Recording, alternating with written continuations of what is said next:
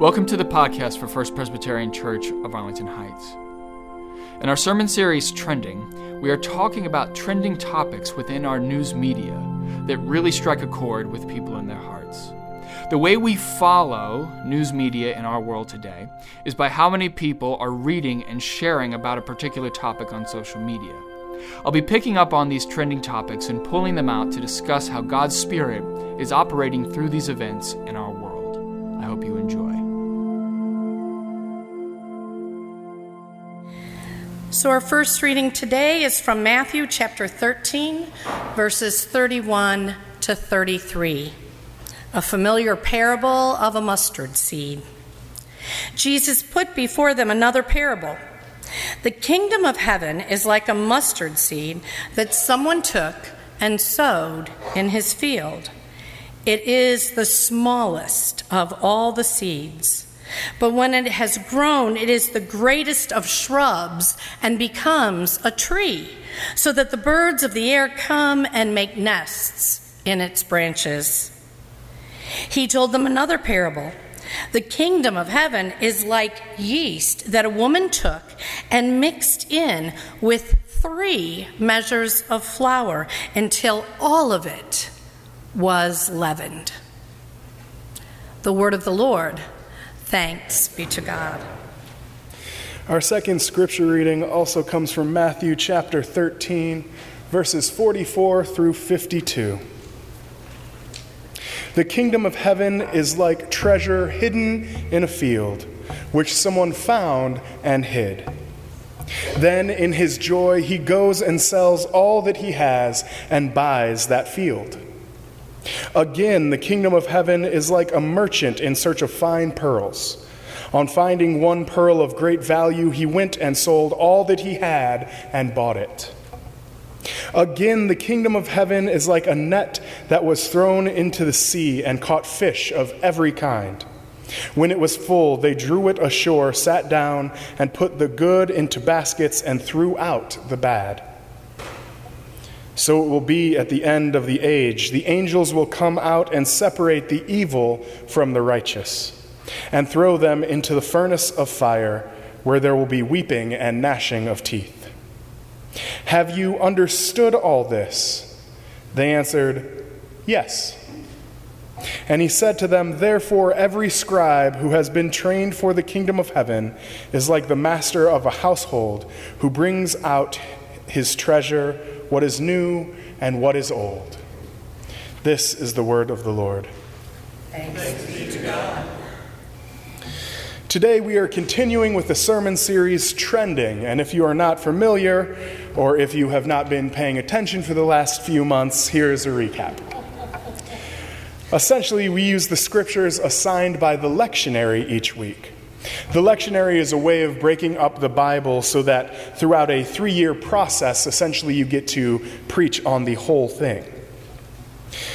We take whatever scriptures we are assigned to a specific Sunday, we extrapolate what we can from them, find a theme, and then look for that theme in the worldwide trending topics to connect the Bible to our everyday, showing that God is still moving and breathing in our everyday world. So with that, let's turn back to the scriptures we just read. There are 5 different parables in today's reading, but they are all about the kingdom of heaven. So let's jump right into them. Verses 31 through 32 speak about a mustard seed becoming a tree. Now let's be clear, a mustard seed makes a shrub. That shrub can be from 2 to 6 feet tall, and in some extraordinary cases, 9 to 10 feet tall, but it doesn't make a tree. The imagery is used specifically to surprise us. A tree from a mustard seed? That's crazy. The metaphor is clear. Currently, in Jesus' time, the kingdom was small. But it would continue to grow and become much more, so much as to surprise us from the size that it could become, much like a mustard seed growing into a tree. Also, mustard plants were infectious and would get among all other bushes and plants. As we see later, this follows a theme of the kingdom starting small and then working its way through the entire thing. In verse 33, the parable is about yeast. Now, something interesting is that the verb used here, translated by our text as mixed in, is actually hid. The yeast is hidden in the dough. It is not mixed in or placed. Something else that sticks out here is the amount of flour. 3 measures is roughly 10 gallons of dough. That's enough to feed 100 to 150 people. That's a lot of dough. What I get from this parable is that the kingdom is at present, again in Jesus' time, silent and hidden, but working by unexpected means and will become obvious as it takes over the entire dough.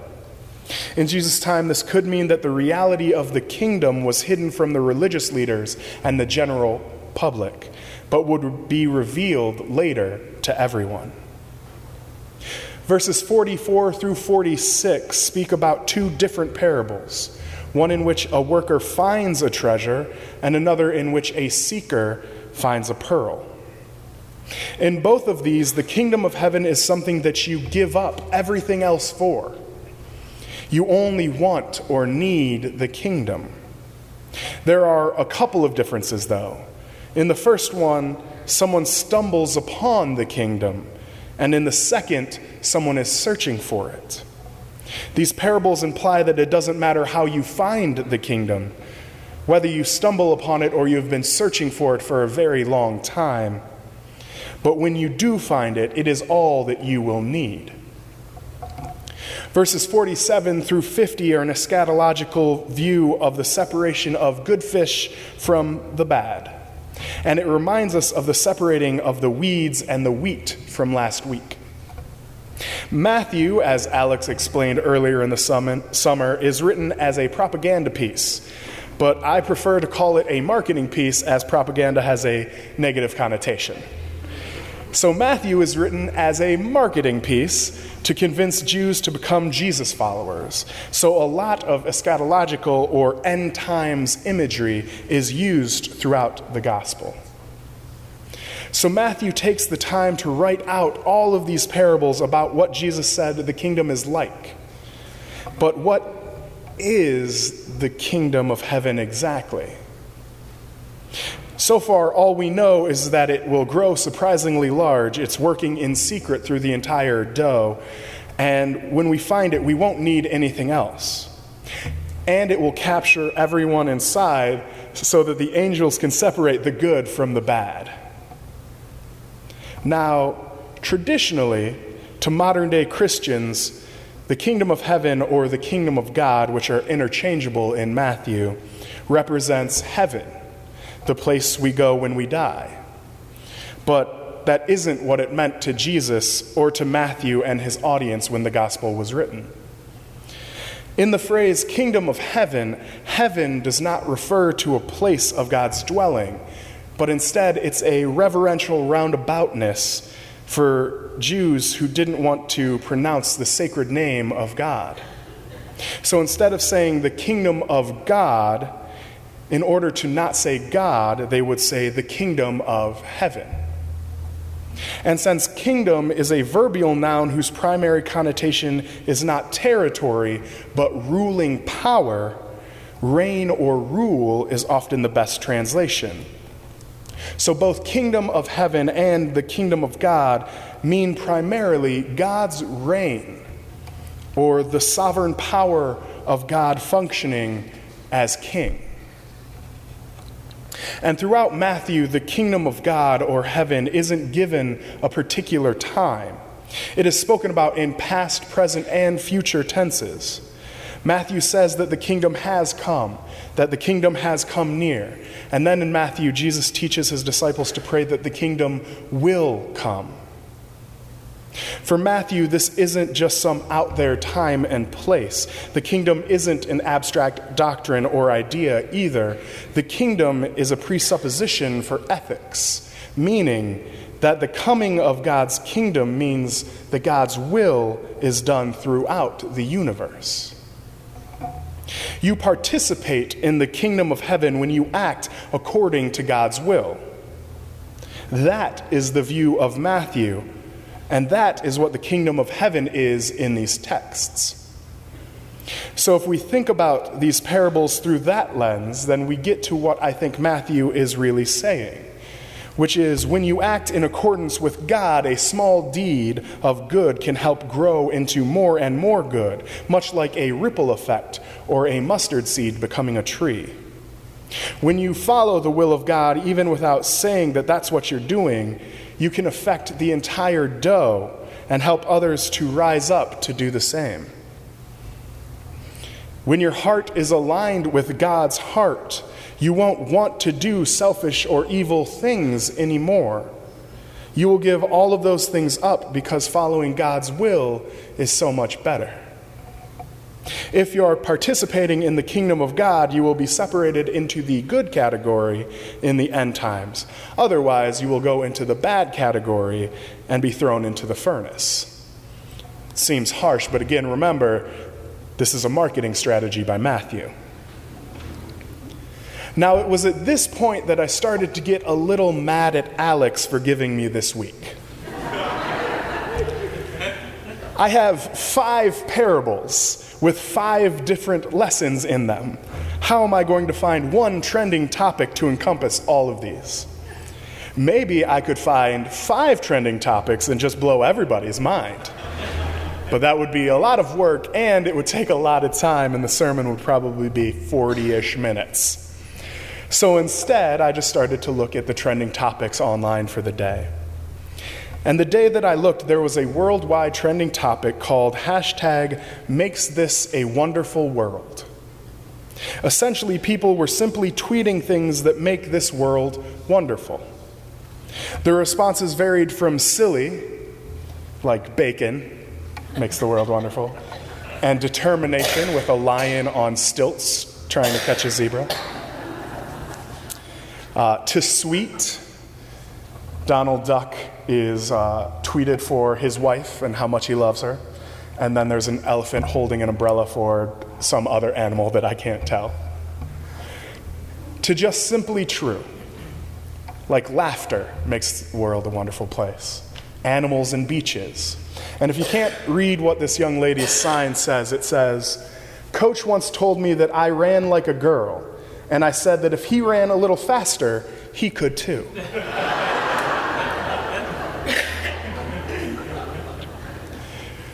But then one specific tweet caught my eye. It was called Light the Night, and they tweeted, "Joining us at Light the Night this season makes this a wonderful world." Well, I was intrigued, so I went to lightthenight.org and found out about this organization. And on their website, when you click the About tab, this comes up. At Light the Night, it is our aim to bring light to the darkness of cancer through research and cures. Light the Night is a series of fundraising campaigns benefiting the Leukemia and Lymphoma Society's funding of research to find blood cancer cures. We bring hope instead of despair by working to ensure access to treatments for all blood cancer patients. We bring communities together to celebrate those who are fighting the disease and to honor those who we've lost. We are taking steps to end cancer. We light the night. Here's a short video about one of the walks Light the Night does.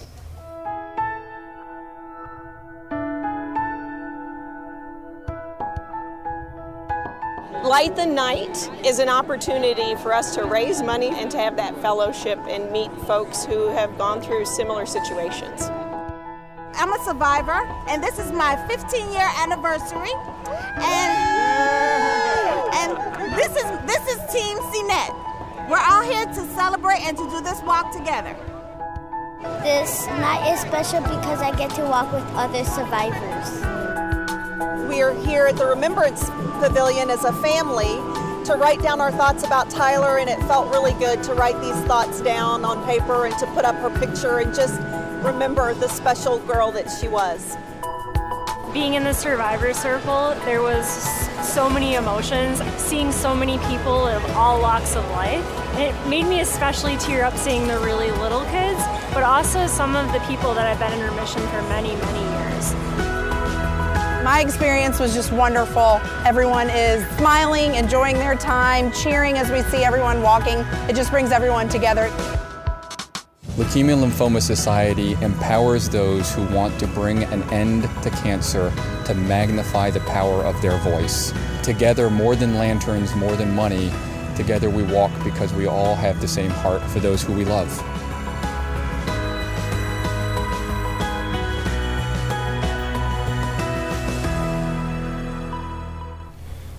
This organization and many others like it don't just remind me of the kingdom of God. They are the kingdom of God. They inevitably start small like a mustard seed with an idea. How can we help those who are suffering? What can we do for those who are in need? And then sometimes unexpectedly, they grow bigger and bigger. They continue to work behind the scenes, some may say in secret, to help their organization grow and spread throughout the city or state or country or the world. Once they have their idea for their organization, they won't let go of it. They say, yes, this is it. This is what I've been looking for. And if the kingdom is aligning with God's will, and this organization is giving hope and faith and love to people who are ill and sick, I would say that that is definitely aligning with God's will. There are so many organizations that exist like Light the Night, and they all follow the pattern of the kingdom. And if you get involved, you will also be participating in the kingdom. Now, this is where my original sermon ended, but that's a little short. And then I was driving to work one day, and I thought of something. I, like Matthew, assumed that my audience would know something. Matthew never explained what the phrase kingdom of heaven was because it was a common phrase. And I realized that in my explanation of what the kingdom of heaven was, I never explained what it means to be aligned with God's will. I never took the time to extrapolate what I meant by that. So instead of going back and disrupting the whole flow of my sermon with an added part, I decided just to tag it on here at the end. I'm very mathematically minded. I like equations and algebra. So when I think about deeper topics, they usually boil down to math in my head. And this idea of the kingdom isn't any different. 1 John 4:8 says to us that God is love. So if God equals love, then you can interchange the two much like an equation. And because we know that the kingdom of heaven was the same thing as saying the kingdom of God for Matthew, then you could also say the kingdom of love. Now, I know that sounds a little hippy-dippy, but stay with me. Earlier, I explained that the kingdom of God or heaven wasn't a time or a place, but a reign of God or God's ruling power in our lives. So if that is true, then it should also stay true when we have replaced God with love. Participating in the kingdom of heaven is allowing love to rule over our lives, allowing love to have its reign. When you act in love, you are acting in accordance to God's will. When you show love to others, you are helping to grow the mustard seed. When you find love, there is nothing else that you want, nothing more that you need. You're willing to abandon everything else for the sake of love. To borrow a line from an Ed Sheeran song, everybody's talking about exponential growth and the stock market crashing in their portfolios. Well, I'll be sitting here with a song I wrote, singing love could change the world in a moment. But what do I know? When you choose love, you choose to be a part of the kingdom of heaven. It is a choice, a daily, hourly, sometime minute-by-minute choice. So leave here truly meaning what we say at the end of each service and choose love. because it is the only way that we can truly change the world and live as a part of the kingdom of heaven. Amen. Thanks for listening. And if you want to learn more about First Presbyterian Church of Arlington Heights, please visit www.fpcah.org for more information on service times, directions, and to learn more about the First Pres family of faith.